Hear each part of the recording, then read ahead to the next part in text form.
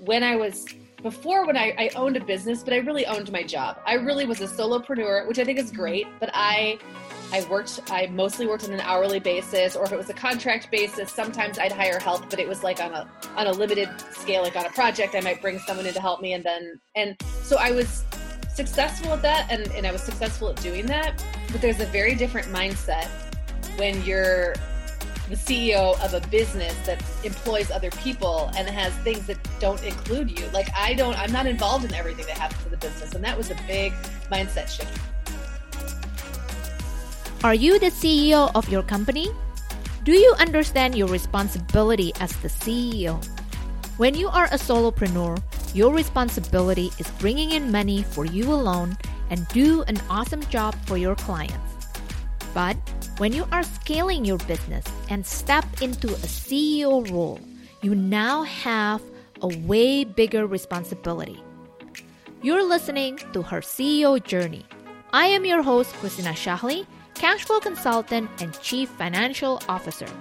I am here on a mission to empower you to become a CEO who pay yourself like a true CEO, who are not clueless when it comes to your finances, and you are in this journey for the long game. You can achieve all of this by making sure that your business is generating positive cash flow. My guest today is Megan Francis, the CEO of Life Listen and the co-host of the Mom Hour podcast. She has been an entrepreneur for 13 years, but she took an entrepreneurship vacation for about 10 months between 2017 and 2018. When she came back to entrepreneurship, instead of coming back as a solopreneur, now she has a business partner and Megan takes on the CEO role. We talk about the differences between being a solopreneur versus being a CEO. How does her mindset shift in her new role? How does she use her creative background in her new business model? What is her mindset and approach in reviewing the financial numbers? Why does she believe it is important to review the financial number? Now, let's listen to Megan Francis' CEO journey. Megan Francis, welcome to Her CEO Journey. It's a pleasure to have you here. I'm so happy to be here. Thank you. Well, thank you for being here.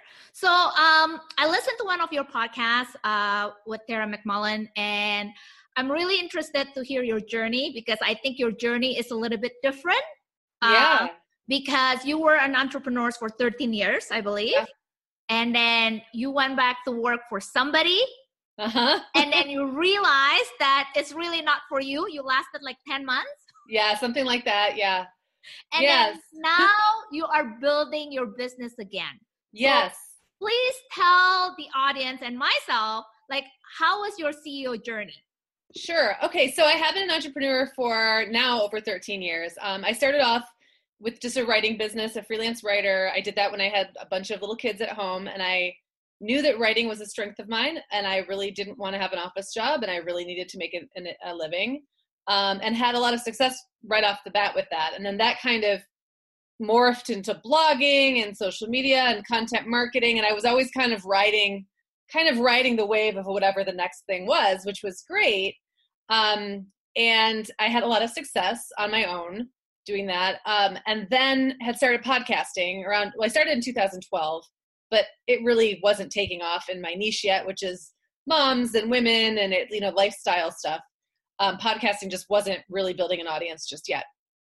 Yeah. So I was doing that kind of as like a side hustle. It was a fun little thing I liked to do, but it wasn't really a big focus. And in 2015, my now business partner, Sarah Powers, and I started the Mom Hour, which we then kind of grew a network around. And I had the network. The network is called Life Listened, which is now we could talk about this later, but it kind of has morphed into a creative services agency and production company. Yeah, I'm interested in that. Yeah. So at the time, it was just Life Listened was an idea of mine. It was like, wouldn't it be great if there was just this collection of podcasts, and you knew that if you listened to one and you liked it, you'd probably like the next one and the next one, because they would all be sort of by similar people, or they would be your people. And in those days, it was very difficult to find podcasts. If you listen to, say, like one mom podcast, it was really hard to find another one. And I think sometimes that can still be tricky to find another one that might be sort of the same tone or like the same worldview. Like it was really hard to find groups. So that was kind of my idea. And that's all I thought about. Like I didn't have any grand vision beyond that. That was literally all it was. So, that was kind of an idea. Then the Mom Hour happened and we actually got some traction and started really growing an audience. So this Life Listened idea, this network idea was sort of percolating all around that. But right around the same time, I got a divorce. Okay. And I have 5 kids. At the time, 4 were still minors, still in high school or younger. And I and then I had a whole bunch of my content marketing clients just dried up all at once. Anybody who does client-based work, can know that sometimes it can be very feast or famine. And when you have a partner, that's one thing. The other person can kind of balance things out for you for a little bit until you can get things going again. But I didn't have that safety net and it was really paralyzing. I was just like, what am I going to do? Like when you start to worry about money, it's really hard to make money. So I was panicking and also, emotionally drained and just my mojo just wasn't there. Like I've always been a hustler, but my hustle just got up and left me. So I just happened into a job at a marketing agency. Like a friend of mine worked there, was high up in the company. They needed a senior copywriter. My experience matched up and I said, yep, this sounds great. They have health insurance. I'll do that. And then I'll still build this podcast on the side. Okay. Well, that was in 2017. And as we probably all know, podcasting suddenly blew up. Like it was already kind of getting bigger and bigger and bigger. But in 2017, it really started going, like ours started to go really bananas. And so here I am working this full-time job. I also was doing a radio morning show. I heard. I was like a co-host on a radio morning show. Also fell in my lap. It was like a fun thing to do and a great opportunity. But so I was working like 60-hour weeks between my 2 jobs and then trying to also grow this podcast and help launch this business that at the time was this idea. We didn't know what it was. And so 10 months into the job that I had taken, I ended up leaving because we kept getting these opportunities for the podcast and the network. And I knew there was an opportunity cost with me continuing to have this 9-to-5 job that I didn't love. I don't like other people telling me what to do. And I don't like to have to be someplace other people. I'm like set in my ways now as an entrepreneur. But so I really just saw that we were missing out on things because Sarah is she's my business partner. She's a fantastic executor, but the job that I needed to take on was like the visionary and saying, this is where the opportunity is and we need to go after that. And I wasn't available. I couldn't do it. So we made the decision to make it like basically figure out a way to make it so that I could leave that job. And we really worked together to make that happen. And I was able to do that last June. So it's been almost a year since I left that job and have been full-time at the network.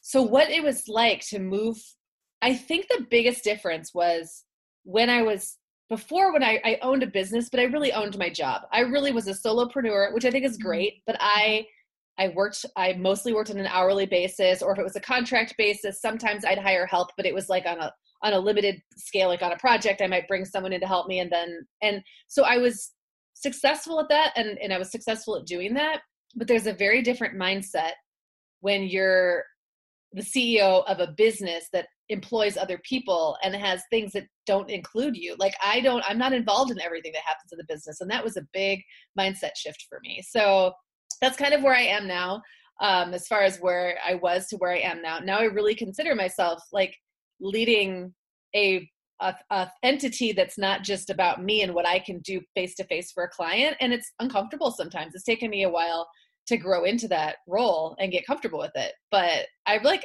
where I am now. So it's cool. So tell me this, when you say you're uncomfortable, what is it that you are uncomfortable about? Like being a CEO?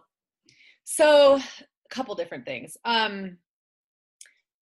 It's uncomfortable sometimes to make a decision that's good for the business, even if it's not good for me right now. Like and by uncomfortable, I just mean I'm not used to it. So looking at something and saying, I could do this thing now and it's going to pad my bank account, which is the way I used to look at things. Like I'm going to make X amount of money and it's going to be in my pocket in the next 60 to 90 days. Mm-hmm. or I'm going to make a decision that's going to be for the long-term life of this company, which might mean turning down a great opportunity because it doesn't fit with what the purpose of this company is.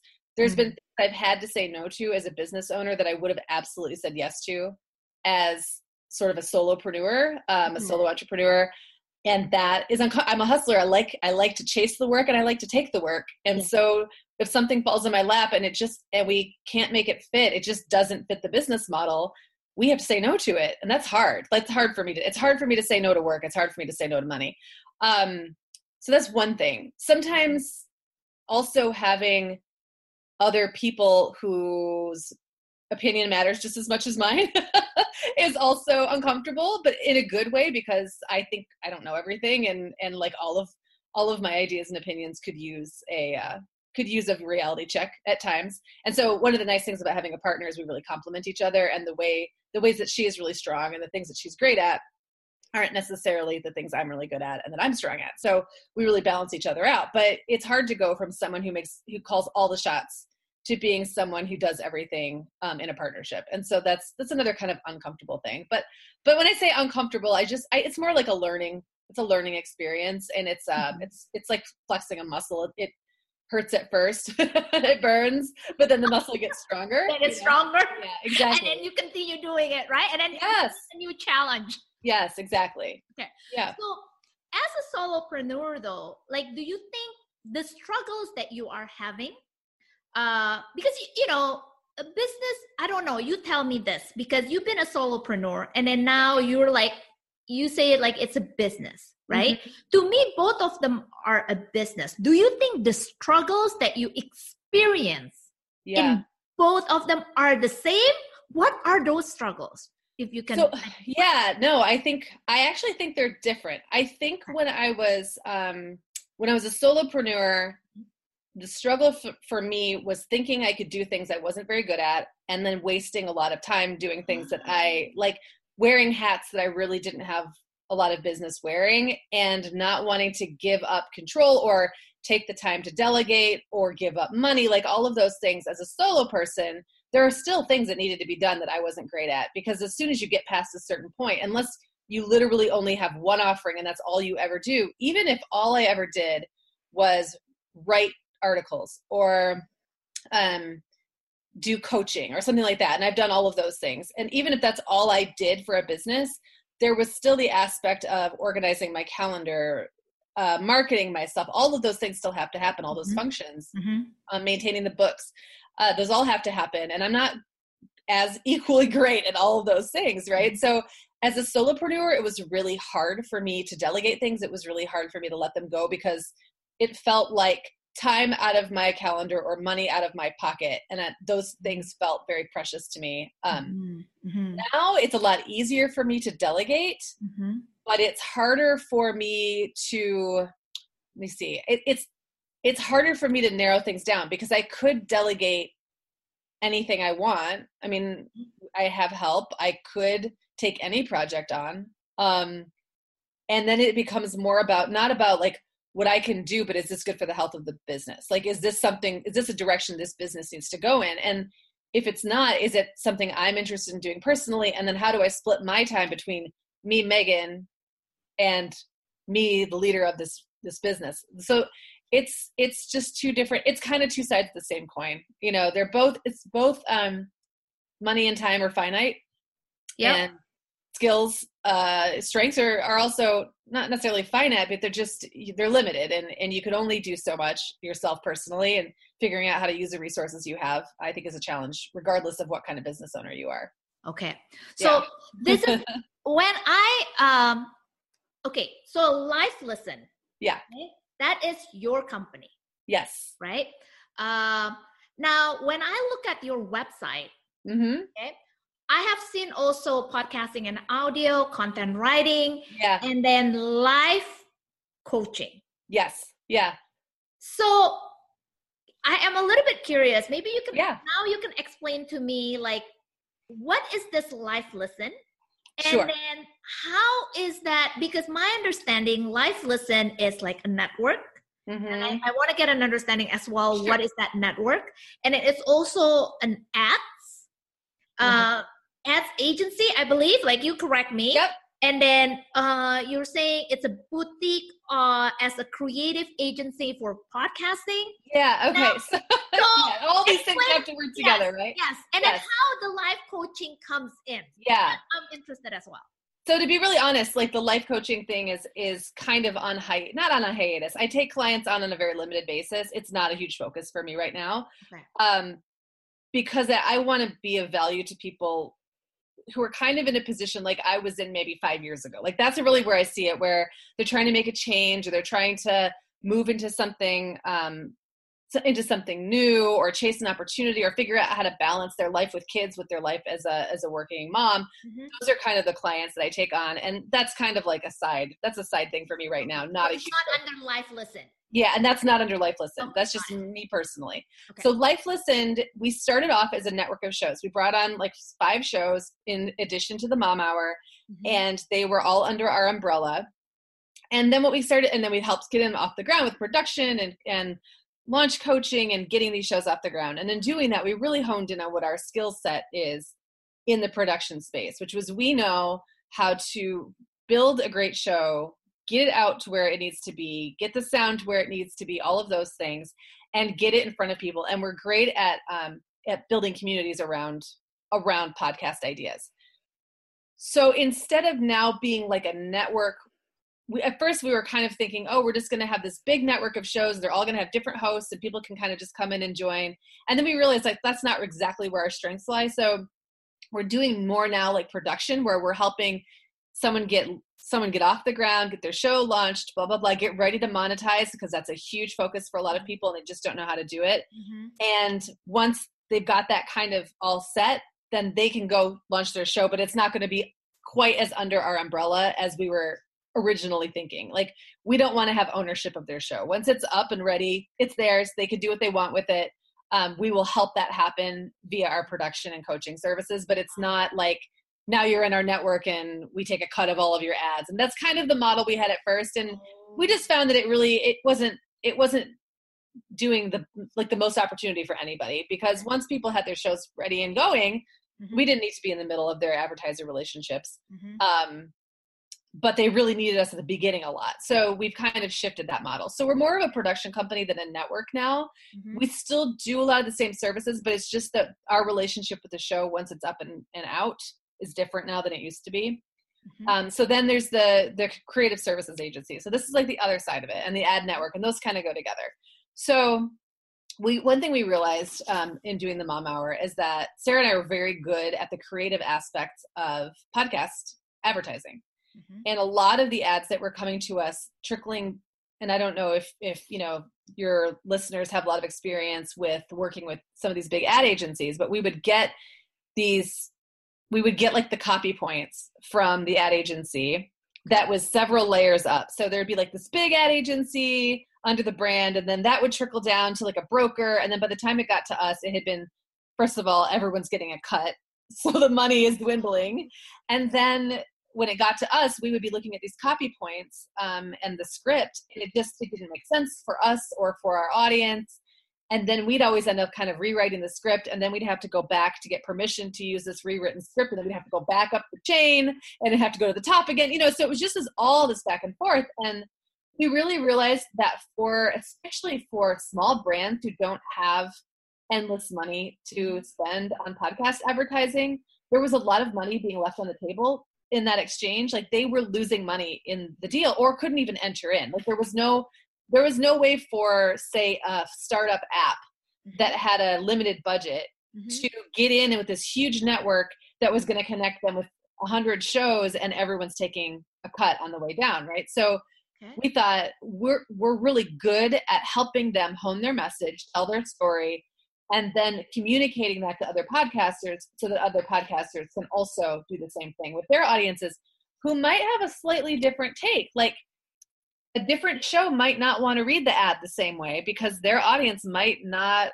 relate in the same way to that copy. So that's kind of been a thing that we're offering, and we call it boutique because we're not trying to work with like, Procter and Gamble on stuff like this necessarily. They have huge teams for those things.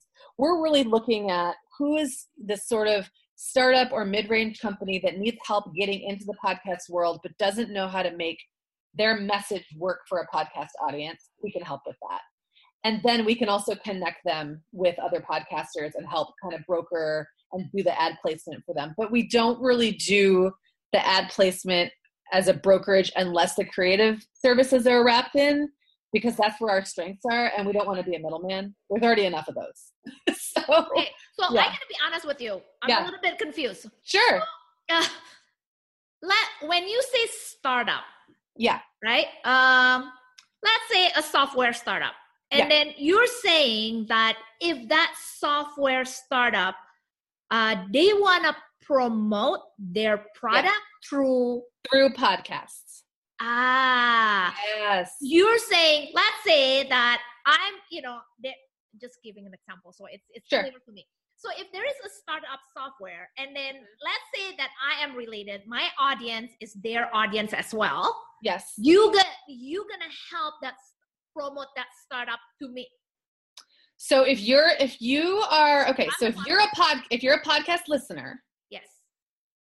So here's how it would work. Let's pretend you have a show. Let's take you and me out of it because that confuses me.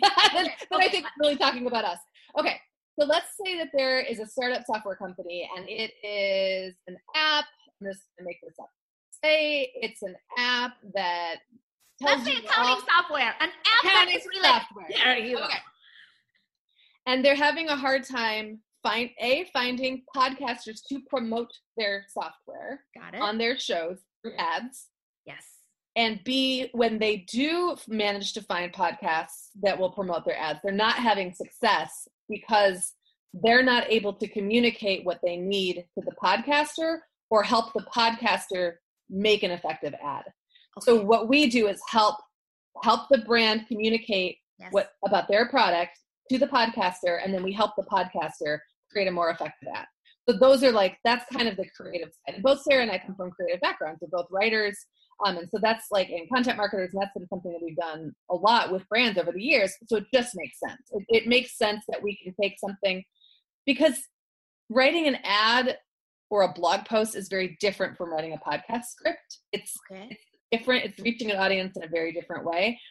And we get a lot of scripts that were written by someone outside of the brand that don't make sense for a podcast audience. So what we do is translate that, and we make it, we help the brand communicate their story so that the podcaster understands it, so that the podcaster can then communicate it to their audience, and then their audience is more likely to act and take action. So basically, let's say that if there is a software, accounting software, finance software, whatever, that want to promote their product, let's say you're going to contact me.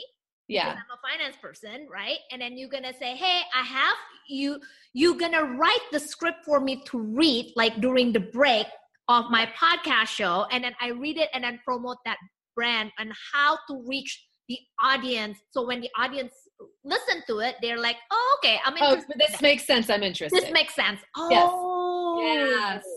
That's interesting. So, okay, but your client is the startup. It's not the podcaster then. No, the podcaster is making money from the deal, but we're making money from the brand. Yes, but the podcaster is also making money from the brand. Right, exactly. Yes. So we're acting kind of like a broker and like an agency in the middle that's helping. Got it. You are the broker for the relationship, and then you are an agency that creating the content. Yes, that's helping to make it work. Yep.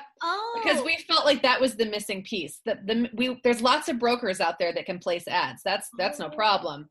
And there are people somewhere writing the stories, but they're often just not doing the job.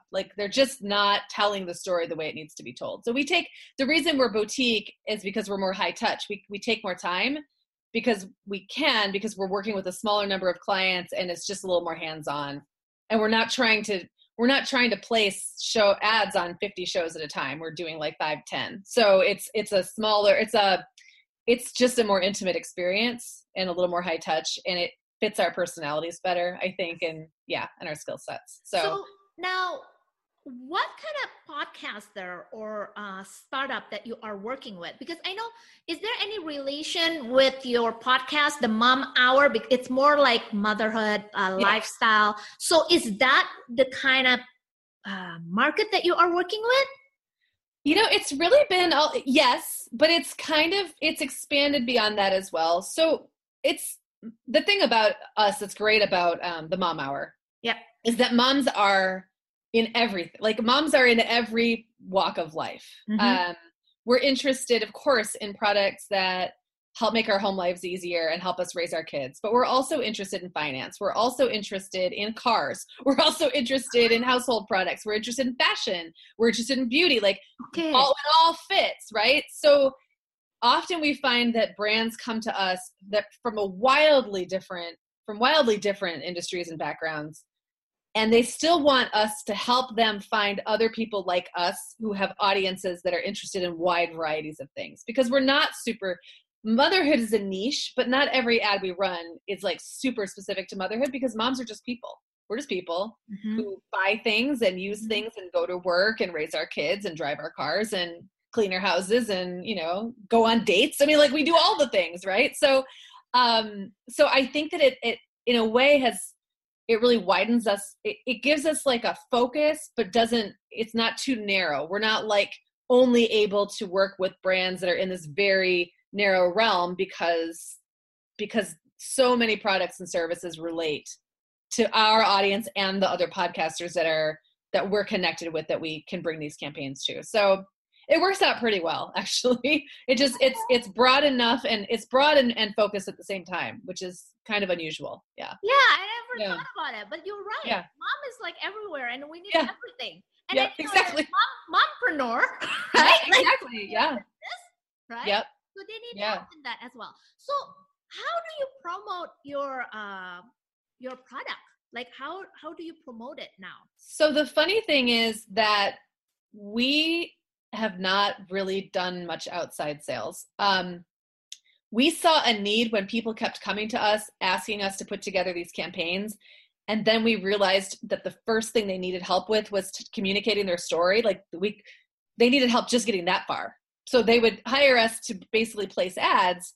But then when they would bring us like talking points or a script, we'd have to go back and say, oh, let's work on this. I think that maybe we could massage this and make it more effective. And that's when we realized that's where our strengths were. Okay. But most of the work, honestly, so far of that nature has just kind of come to us. I think we will start to go out and be looking for that more and more. But I think because our ads on the Mom Hour have always performed really well, it just kind of helped us realize we had there was something special there that was a little bit different and set us apart.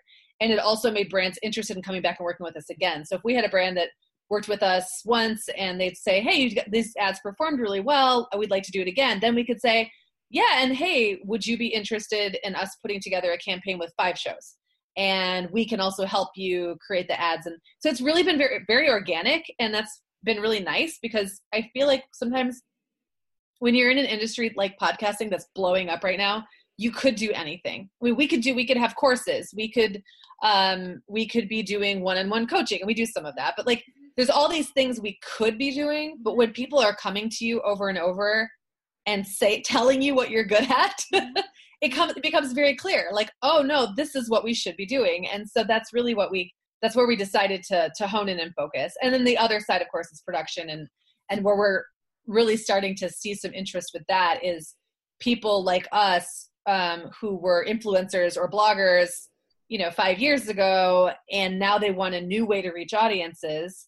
Yep. And they've heard about podcasting and they think they'd be good at it, but they just don't know the next steps. They just don't know how to take their concept and pull together the technical aspects and pull together all the distribution and all that and make something out of it. And so we're doing that as well. And it really, a lot of that work kind of is just coming to us through connections, but it's not an overnight success. I mean, we've both been in these spaces for many years now. So the decisions we're able to make now are very different than they would have been 5 years ago or 10 years ago if we were new in the space and weren't known for having done this. So you build the groundwork, and sometimes the groundwork takes a long time, And then suddenly things start to move and you're like, oh, that happened quickly, but it didn't. No, I think you're planting the seed at the beginning, Yeah. right? Yes. You didn't know, and then you're not really testing the market, but you listen to the market. I think that's what you listen to the market, and then the market is telling you which direction that you need to go. Exactly. And we couldn't have known even a year ago where we saw the business going when we were thinking, well, maybe we could be an ad brokerage. Yeah. Well, within a year, 5 or 6 major players entered that space that we don't want to compete with. Like, we don't want to try to compete with huge agencies. We don't want to try to compete with like Spotify. I mean, like all these companies that are moving into the podcasting space. We just kind of were like, okay, so we're not a tech company, and we don't like to do things. We're not like a mass company. We don't really have interest in mass numbers and scale of that nature. So then what can we do that really taps into what we're really naturally good at, but still can be really profitable? And so that's kind of where we wound up. But yeah, it takes a lot of seed planting and just listening, just paying attention and being ready and willing to move on things.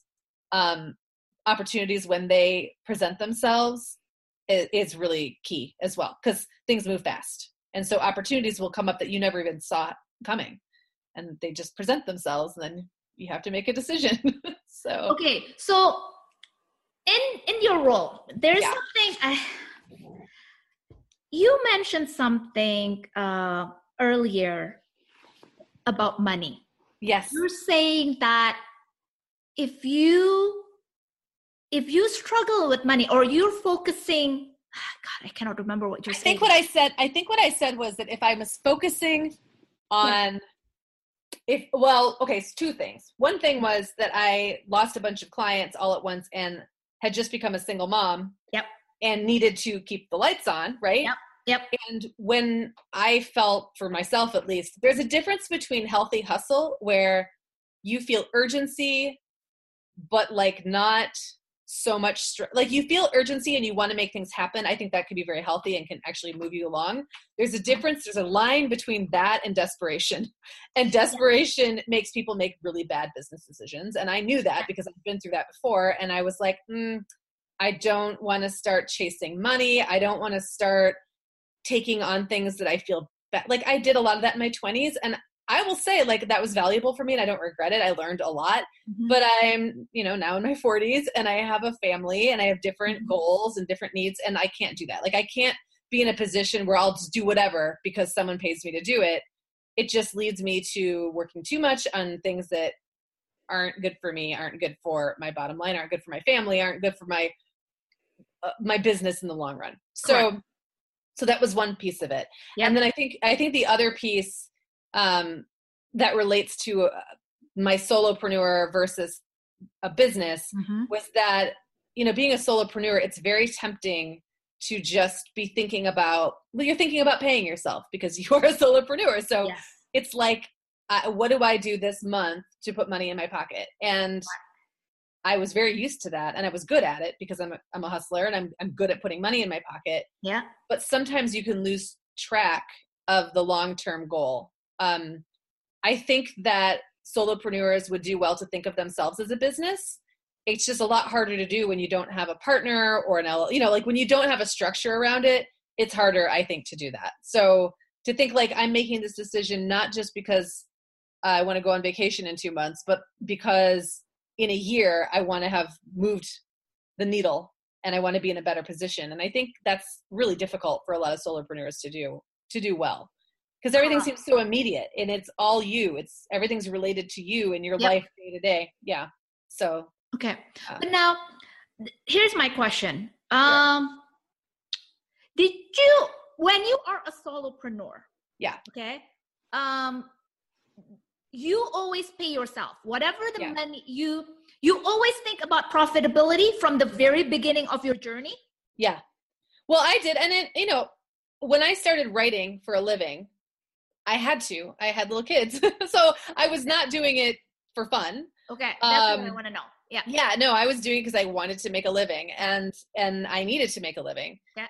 The difference was when I stepped away from the business, and then I was making my living in a job, I knew that I couldn't move back into the business until I could not just pull money, like a salary, out of the job, out of the business, but also in a couple of years have doubled that. You know what I mean? Like it needed to be going someplace because it was a different decision at that point. I wasn't just continuing to do what I've always done and making some money doing it and supporting my family. It was like, so if I'm going to leave this job that has health insurance and all these other things, this is a different story. Like this has to not only do that for me, replace that, but it also has to be something with growth potential and sustainable. And it has to be something that, there has to be a reason I'm doing this business rather than just doing what I've always done, which is be a solopreneur and be pretty good at it. So there, you know what I mean? The questions are different.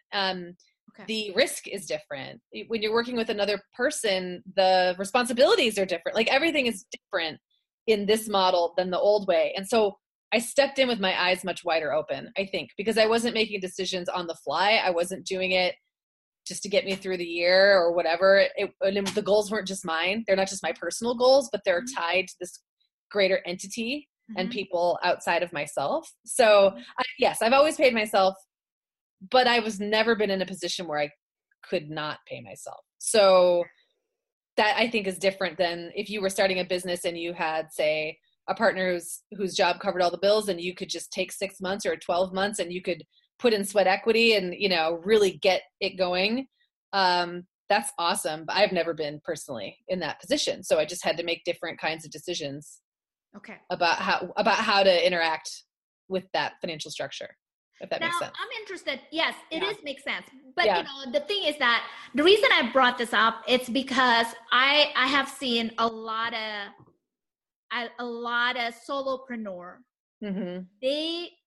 They want to make money. They know that they have to pay themselves, but they tend to forget, like, because some this is what I call they think it's a business, but it's actually not a business.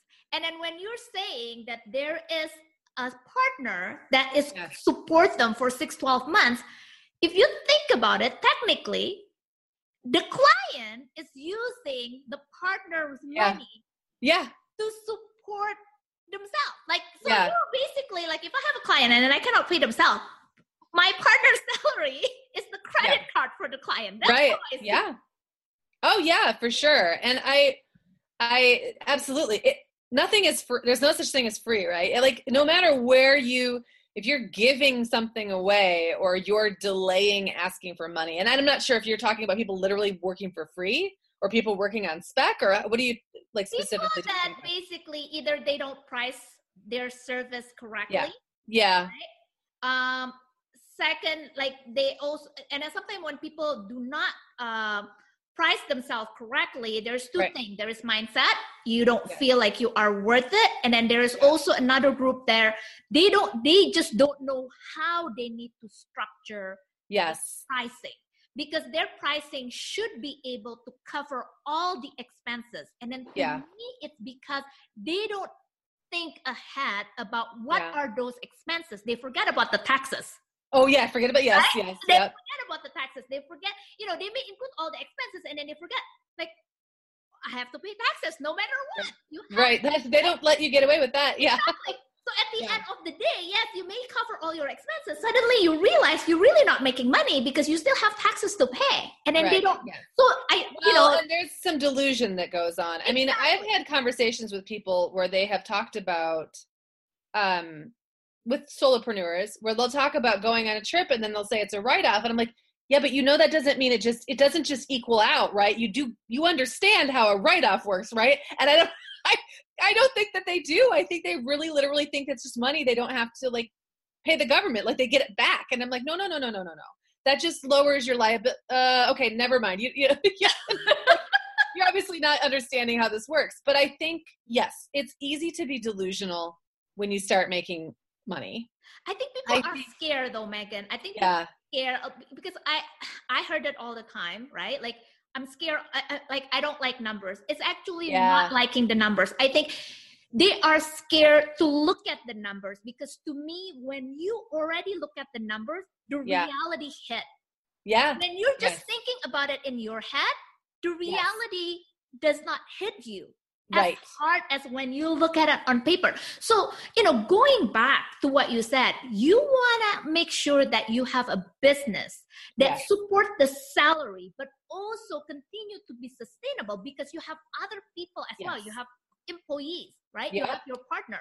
So that business should be able to cover you, your partners, and all the other people that are working in that. How do you make sure before you jump in and then you basically saying, yes, this is it, I'm done, I'm leaving? What did you do to make sure that financial that was all there? Yes. Yeah. So one thing that was really, and I think this is a great conversation to have, because I have definitely been guilty as a solopreneur of just mentally ignoring some things, or knowing that they're out there, but thinking, well, I'll just make more and cover that later, or whatever it is, not being really clear about what the costs were. So the great thing about going, and I think there's a way to do this in a solopreneur business, but it just became easier for me with a partner because we had hired a bookkeeper by that point. We were having regular meetings where we would sit down and all look at the money together and look at the expenses. And we learned so much. Like, we would do something and it would look like it was bringing us all this revenue. But then when we really looked at what we had to pay out on that, because we were having these meetings, we were able to go, oh, that's not worth it. Let's not do that anymore. We did that once. We learned, we'll never do that again. That is not profitable. I think the problem when it's a solo thing is everything feels profitable because it's all money in your hand. Yes, it's going to you. It's going to you. Yes, your bank account. And so things like expenses, it's really easy to downplay those. It's really easy to not think about, what those really, really are. And some of it, I'm interested in what you think for a solopreneur, because you don't know until you've done it. Like, you can have a guess, you can meet with a financial advisor or use an app or whatever, but until you've done 6 months or a year of actual business, it might be difficult to know which conferences are worth the money, which marketing is worth the money. And I don't know, like, I'm not a financial person, so I don't know those answers, but I think getting help early and having structure around it early, whether you need to or not, is probably the key. I completely agree with that. And I think the thing is that with a lot of solopreneur, the focus is always going to be marketing, right? Yeah. Because they want to generate the revenue. And then I cannot blame that, right? Yeah. The problem is this.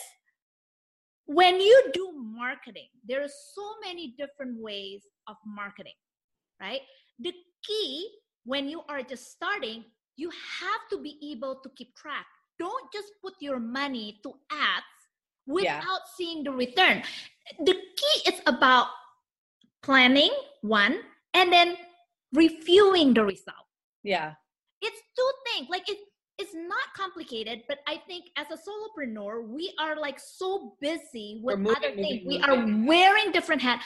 We tend to forget. We just want, like you said, it's easy to forget because the money is going to our bank, right? Yeah. And then, like, you think, oh, I received the money.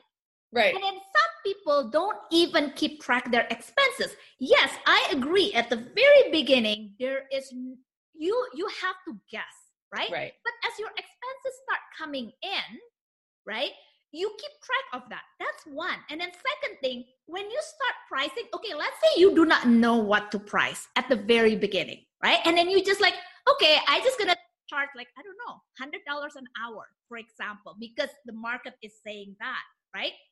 But which market are you looking at? As you start to get client, and then this is also a learning process, right?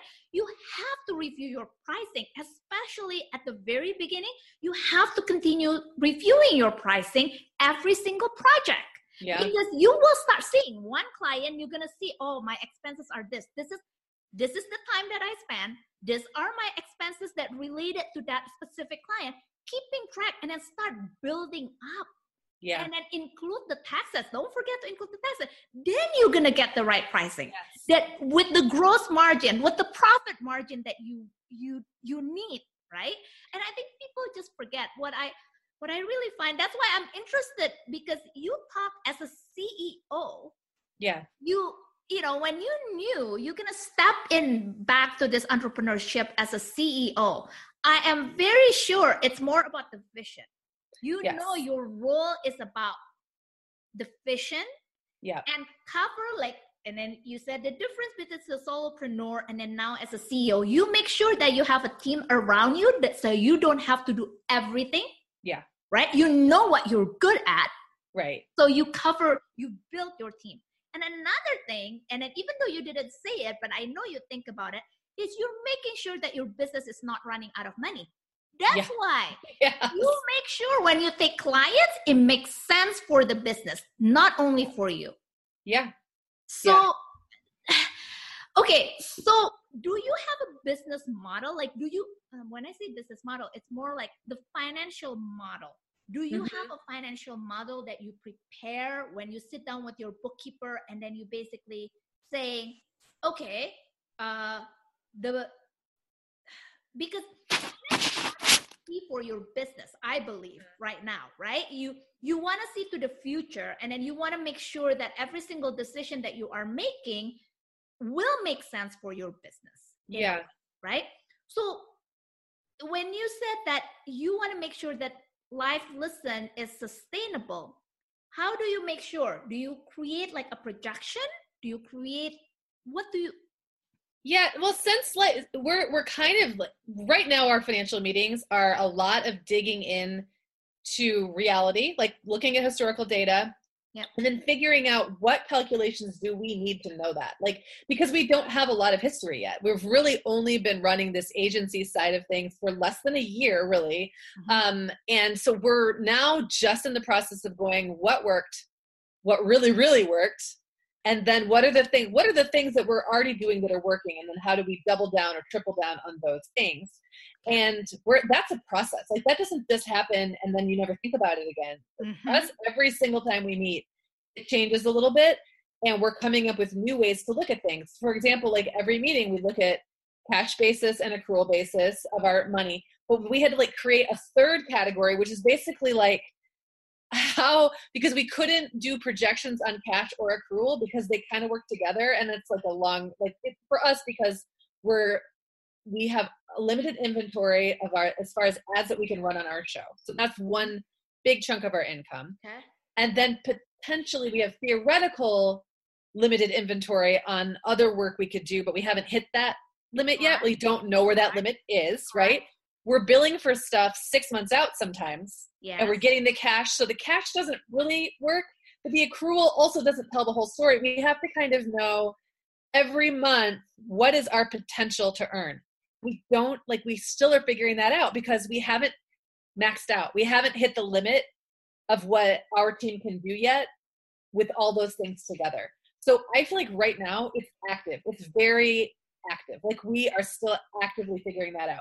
I will say that when we do anything, we have a calculator, just a spreadsheet with just a Google sheet with some numbers in it. Yep. Anytime we do anything, unless it's just running an ad on our show, because that's already happened. Like the Mom Hour, we have 4 ad spots. We know what they're worth. We are tracking, how our inventory and what sells and all that. That's like a well-oiled machine. That's really working well. It's very predictable. It's easy to come up with projections around that. But when we get into these other creative services and things like that, we build a calculator around it where it's basically like, what is our time within this role worth? And if either Sarah or I were taken away doing something else and we couldn't personally work on this project, we would have to put someone else in that role. And then we need to mark it up because the business needs to make money on top of the hourly labor that's going into it. Because right now Sarah and I are doing most of it, that will not be the case. Back in 6 months, that probably won't be the case. So every job we do has to make profit. And so we need to decide, what's our markup? Is it 15%? Is it 20? We're trying to figure out kind of what the market will bear there. It's usually between 15 and 20%. But that has to be on top of everything. That has to be on top of anybody we pay, including ourselves. So that's a work in progress. I'm glad we did it that way from the very first project that we did, because it helped us to see how we had to price things to be competitive and fair to ourselves and sustainable. But I'll also tell you, every time we've priced that way and had like a little moment like, oh no, they won't go for it, 95% of the time people go for it. I mean, the difference in money on one project isn't generally going to kill that project. but accumulatively screwing ourselves out of a few $1,000s here and a few $1,000s there would kill us. You know what I mean? Yes. So like a couple $1,000s isn't going to kill the deal, but a couple of $1,000s multiplied by project after project after project would kill our profit in the end. So it's like every time you just kind of got to suck it up and like, you know, I know, put the markup on and hit send and yes. And then you know what? Like, I think you're doing a great thing, because when you are doing project by project like that, okay, when you don't have like a monthly retainer that you receive like a flat number, you have to review the project every time. And unfortunately, that's how you're going to learn what is the correct pricing. And then this is where people misunderstood sometimes about the concept about cash flow projection or budget, because they think once you prepare something, you prepare a budget or you prepare a cash flow projection, you don't need to look at it anymore. Just set it and forget it. It's so wrong, because like what you are saying, let's say that you are creating a 12 months with the vision that you have, because you are the visionary, right? You talk with Sarah and then you create the vision. Okay, you know all your inventory, and then you put it in a model, and then you look at it and it seems to make sense. Then you start having new projects or something coming up, or there's a big expenses that you didn't expect, right? You have to build that in again. That's why this is what we call reforecast. So you have your original budget, and then when things changes, you reforecast it to see if it's still gonna give you what you want at the end of the day. So you are doing exactly what review your project every time. Like I understand, especially when it's new. I wish I have the magic answer to say to you that there is like a specific, you know, like you have to include all these expenses, like even for a solopreneur. No, you can not guess. You can talk to people, and then you can estimate. It's an educated guess. It's an educated, exactly. That's the key. It's an educated guess. It's not something that you just pull out of thin air and then put it in. Because that's just going to be a disaster. And it's not going to stay the same. And you almost have to get to where it's fun, where it becomes fun to look at the money. And I think you can get there if you put the right mindset around it. Like looking at the money is going to help me make better decisions. And isn't it fun to make money? Making money is fun. So let's figure out a way to make more of it. That means we have to look at these numbers, unfortunately. Exactly. Exactly. So, do you have a healthy profit margin right now? Yes, right now it is. But I will say, like, it's fluctuating. It changes a lot. Our overhead's very low. Good. We have 2 part-time employees, and then we hire audio engineers and sound producers and people like that. But for the most part, that's kind of it. Our expenses are low for now. And that's something where right now we're just figuring that out, because we do have these 2 businesses. We basically have a business inside of a business, right? Yes. And the business inside the business is very profitable. And then the Mom Hour, right? Mom Hour is very profitable. Yes. And then the umbrella business is kind of right now, we're figuring it out. Like, is the point for it to be a huge profit driver, or is the point for it to be this thing where we can experiment? And we don't know. Like, that's something we're still figuring out. And I think it's okay to not know. And I think that's another thing. Like, it's okay to figure it out as you go, because if we try to just decide right now, this is how it's going to be, and that's just what it is, we don't need to do that. We're small, we're nimble. We don't have to make hard and fast decisions. We don't have a bunch of investors we owe money to. So like, you don't want investors. Just keep it. We're just answering to ourselves. And so if we decide that Life Listened is more of almost like a pet project where we can take on things that we want to take on because it's fun, and that's our umbrella, that's cool. Or we can decide we want to go hard in this direction, and that's cool too. But because the Mom Hour is so profitable, that I think it kind of allows us to make those decisions. And it got that way by doing what worked over and over and over, and then looking at it and saying, what worked about that? That worked. Let's do more of that. That didn't work. Let's stop doing that. And it takes time. It takes time. It does. It does. Yeah. And so is the Mom Hour right now basically supporting the new business model? Yeah, more or less, because it makes it, first of all, it gives us a larger platform. So it's supporting us in that way, but it's also making it possible for Sarah and I to continue drawing money out of the and paying ourselves while we kind of figure out where the rest of it is going. Got it. So now, how did you make sure from the very beginning? So, okay, the Mom Hour. Yeah. Is it profitable from the very beginning or no? No, it was not. No, that was a side project. We were blogging and doing other things, and I had client work, and it was something we did because we knew that there was opportunity down the road. I don't think it could have been honestly profitable from day one. I just don't see, it was 2015. Brands weren't knocking on the door. We didn't have an audience yet, so there would have had to be something else around it. It could have been, maybe we could have made it, like a coaching business, or maybe we could have made the old blog and brought it over to the Mom Hour and continued making money that way. But I just think we were both ready to be kind of step away from blogging and step into podcasting. And we were both willing to take some time and see what happened. So it was not profitable from day one.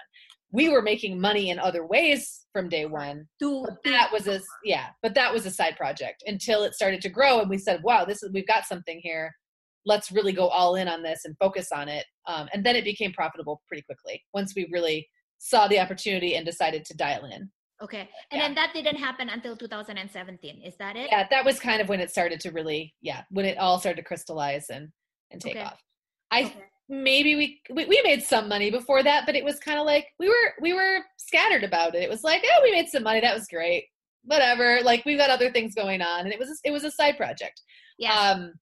And what we've really realized about that too is you can't consistently make money off something that you don't consider a business. Like, if you don't treat it like a business, exactly, it won't yield. Yeah, it won't yield. It might make you a few hundred. You might be like, oh wow, I made some money off that. That was cool, but it's not gonna. You can't count on it. It's not gonna grow and sustain. Because you're really doing it because you like it. Yeah, exactly. This is what I said earlier. It's a hobby. Right? Yeah, exactly. You're doing because it gives you happiness inside you, but it's not for the money purpose, because you have something else at the time. Now you have to make sure that it's providing money. It has to do it. It has to do it. There's no choice. Yeah. So it's just a different mindset to be in. And it took a while to get there. I mean, and hobbies are great. And if someone wants to do a podcast as a hobby, but it's always funny to me when Sarah and I speak at a conference and we'll be talking about how we do things and kind of our growth. And someone will say, well, how many hours a week would you say you spend on this? And I was like, oh no, this is what we do. Like, this is our business. So you may not have these same results if you're doing it 5 hours a week. And that's fine if that's what you want to do. Yeah. But you have to know the difference. There are no overnight successes. It's a lie, and it doesn't happen. Every time something blows up overnight, it's because someone put a bunch of time somewhere. The seeds were planted somewhere, even if it's not obvious where they got planted. So okay. So your podcast, is it making money from the ads or? Yes, from the ad sales. From the ad sales. Okay. Yep. So that's okay. Got it. Okay. Now, what are you looking forward in 2019? Oh my goodness. I would actually like things to settle down a little bit in the podcasting world, because it's been crazy since January. Well, since last year, since late 2018. Yeah. I feel like every time I read an industry newsletter or it's like there's an acquisition and something is changing, and I feel like people are all starting to chase like the money. It's like the gold rush right now, and everyone's freaking out about it. And so I'm personally I kind of want to just put my blinders on a little bit and look at what it is we do really, really well. And focusing on that. So we've got a couple of shows that we're producing. I'm working on a show that's going to be about pregnancy that we're producing, that's going to be launching in the fall. It's called. But this is not your show. It's somebody else. You're helping. This one is actually ours. This is a production, a Life Listen production, kind of spin off of the Mom Hour. We're not doing a lot of those, but we're selectively we're doing those. Okay. And so this one is one that I'm actually hosting, and it's a show about pregnancy. It's going to be a little more narrative, so it's going to be a little more, I guess, NPR style, currently. And and I'm really looking forward to it. It's a challenge. It's a creative challenge. It's sort of a risk. We don't know how it'll do, but it's a place we wanted to step into. So we're excited about that. And that will launch in the fall. And then we're starting to kind of expand the way that we do our creative partnerships. We've done a couple things where we're helping people from launch. So not just when their product is already there and ready and then they want to come to us and ask us to help them connect with podcasters, but we're actually starting to help with people pre-launch or help people work on their pre-launch strategy and get them in front of people before that and help them really hone in their messaging so that it makes sense. And that's exciting. I feel like that's something that we both have gotten to dabble in other areas of our career, but now doing it as podcasters gives us a very different perspective. So that's really exciting. So I'm looking forward to just not keeping my eyes on my own paper for a little while, paying attention to what's going on in our business and not flipping out about what the greater podcasting world is doing, because it doesn't always apply, and there's nothing I can do about it. I'm not Spotify. I can't. Is that the shiny object syndrome? Shiny object syndrome. Well, that and it's fear of missing out. Everybody right now has major FOMO because we're looking around going, oh, there's all this money. Like Spotify just paid $400 million to acquire this, media company and this platform. And like, well, I want a cut of that. And you don't get a cut of that money by freaking out and like trying to change everything you're doing that's working to chase it.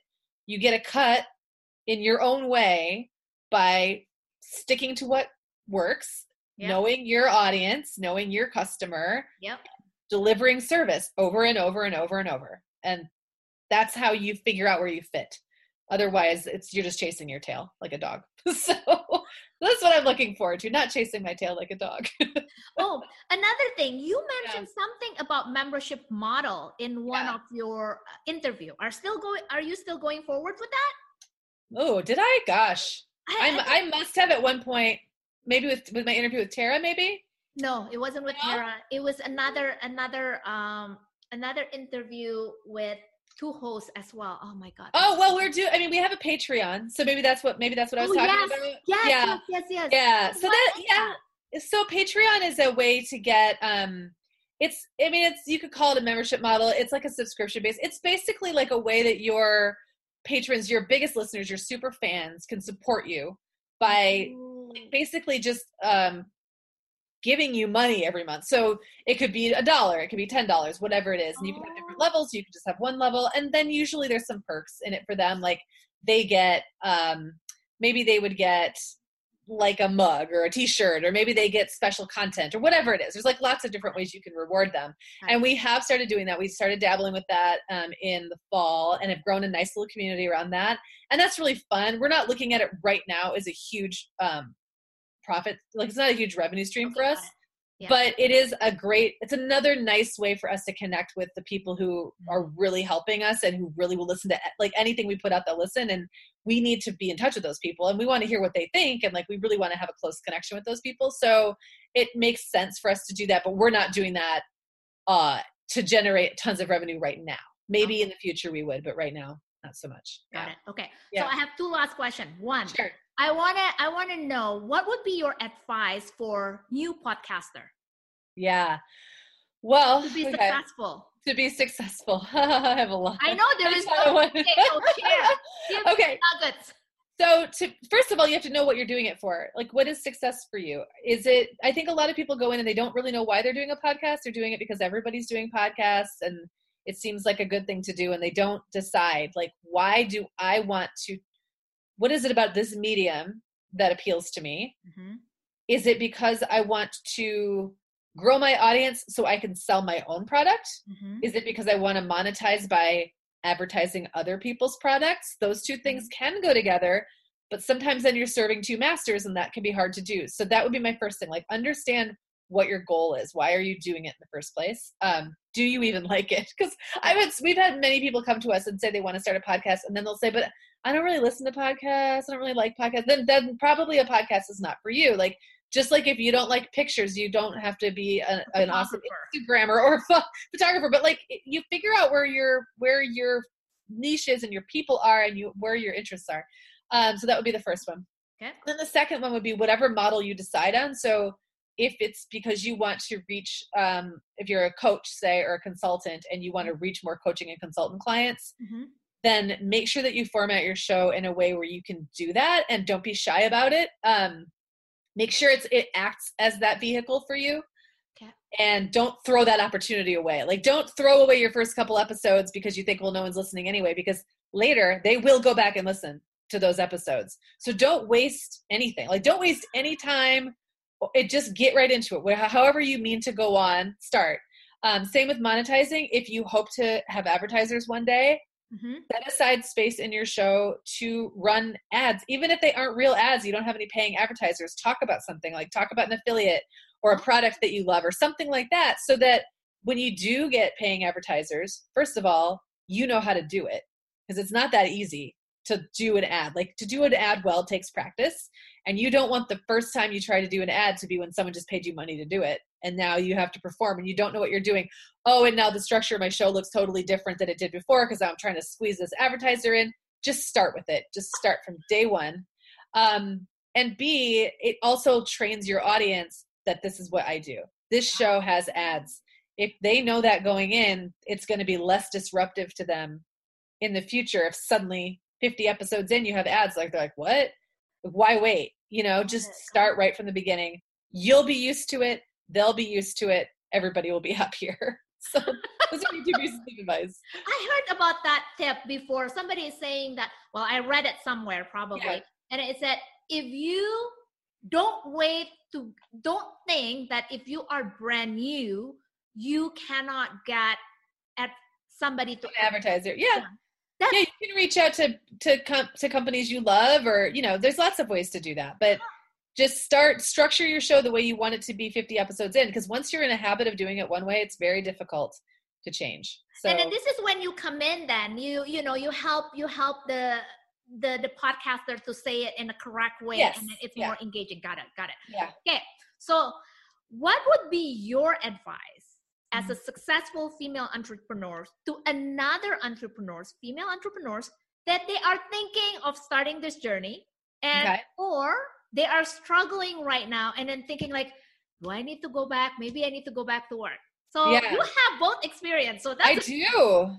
Okay. Well, I mean, I guess, hey, there's no shame in trying both sides. So like, if you think right now is where you need to be is in the workplace because it gives you a rest or a breather, or it allows you to decide what you want to do before you jump in and you're financially stressed, whatever it is, and that feels like the right path, you're not shutting a door. You can still make steps toward getting back into the entrepreneur journey down the road. So that neither one of those options cancels the other one out. But if you feel like doing this yourself is in your heart, like if this is really what you want, just start. Don't overthink it. You're going to make mistakes. Later, you're going to look back at the first year and think, "What? That was a hot mess. Why did I do half of those things?" And that's totally okay. Like, nobody has it all figured out. And it doesn't matter if you're talking to somebody who runs a huge company or someone who works by themselves. Like, everybody struggles. Women are terrible at acting like women are really, we struggle with thinking we have to present to the world that we know more than we do. I go to a group of it's not for men, but I go to an entrepreneur group in my community, and it's almost all men. It's like 35 dudes and like me and this one other woman. And I'm amazed sometimes that they'll just fully admit to not knowing stuff. Like, they just admit to not knowing stuff, and then they all help each other. And I'm like, we don't feel like we can do this. We feel like we have to have this facade that we know everything and that we don't have questions and that we got it all figured out because we think we won't be taken seriously otherwise, or whatever it is. We don't ask for help in the same way. We don't, like, there's like a curtain that we all need to pull back, like we're doing right now, and say, hey, I'm figuring this out. My financial model, I don't know. It's a work in progress, but I'm working on it every single month. Right. And you lean on people that have skills and expertise you don't have. And then everybody helps each other lift up. But like, don't worry about knowing it all. There are going to be things. Part of the reason I took that job in that agency was because I had never worked in an agency before. And I thought that I would learn things from that job about pitching a client or putting together a proposal that I didn't know. I thought there was some language they had that I didn't have, that I needed to learn before I could be taken seriously running an agency of my own. And what I learned was I was already doing it better. Like, I knew a lot more than I thought I knew. And I learned that I was in an agency where half the people were 15 years younger than me, and much greener than me and didn't know like what they were doing at all. And I was like, oh wait, I already know this stuff. Like, I don't need this. I needed the confidence was nice, but like, I really didn't need them to teach me how to be in this world. I'm already doing it. Like, I've done it. So, you know, I've been doing it for so many years. Yeah. So, you know more than you think you do. So don't discount what you know. Okay. So Megan, what did you want to be when you were little? I wanted to be a Broadway actress or a writer. So some of that did come true, or a Solid Gold dancer. Do you remember the show Solid Gold? It was like a show in the 70s and 80s, and people would sing popular. Here, yeah, okay.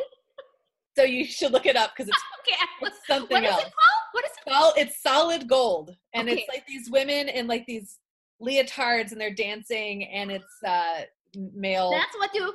Yeah, it was like a pop show, like they would do pop songs, and these girls would dance. I wanted to be one of those dancers. I gotta look it up. Yeah, so I'm an amateur actress. I do local theater, nice. and I became a writer, and I always wanted to be a business owner. I always kind of knew I would work for myself. In some way. So yeah. Oh. Okay. So 3 out of 4 ain't bad. You achieved your dream. Yes, exactly. So you have 5 kids, right? I do. Yep. Okay. So what do you do when you want to have quiet moments? They go to school. That's what yes. Or I also work I have a co-working space that I belong to. So that's like a space where you can go and work, in a quiet place that's not your home. We work. Yeah. Yes. Kind of like we work, but in my community. And I go there, I go to the coffee shop, but most of the time I kick them out. I'm not afraid to kick them out. They're with their dad a lot of the time too. So I get them out of the house. That's how I get quiet time. I know. That's what I did this morning. My son was saying like, I don't want to go to school this morning. I'm like, no, you have to go to school. I can't have you in here. Yeah, you got to go. There is no time for you today over here. Go to school. You can have the weekend. Not exactly. Yeah. Okay, Megan, where can people find you? So you can find, the best place to go find me is at lifelistened.com. That's our website that houses kind of all of what we do. If you want to check me out personally, my site is being redesigned right now. So hopefully by the time this goes live, it'll be redesigned. Yeah. Just at Megan Francis with 2 A's, MEAGANFRANCIS.com. And then you can find out a little bit more about me personally, but Life Listened will teach you or tell you pretty much everything you need to know as well. Okay. Are you on Twitter, Facebook? I'm on Twitter sporadically. I keep trying to get more into it. I'm on LinkedIn. I am on Facebook, and I'm on Instagram, and I'm Megan Francis everywhere. Perfect. Megan, It has been fun. It's been a pleasure. Tons of nuggets. Thank you so much. Thank you so much. This episode is brought to you by my own CFO program, where I help CEOs and entrepreneurs how to grow their business through the power of finance and positive cash flow. This program is created for CEOs and entrepreneurs who have 6 figures or 7 figures business. But either you struggle to pay yourself like a true CEO, or you treat your business like a credit card for your clients, or you simply do not know where all your money goes. I want to help you. I want to make sure that you have a business, not only a hobby. Thank you so much for listening to another powerful episode of Her CEO Journey podcast. Don't forget to subscribe on iTunes, Stitcher, Google Play, and SoundCloud so you will not miss another episode. My hope this podcast resonates and inspires you to continue your own CEO journey.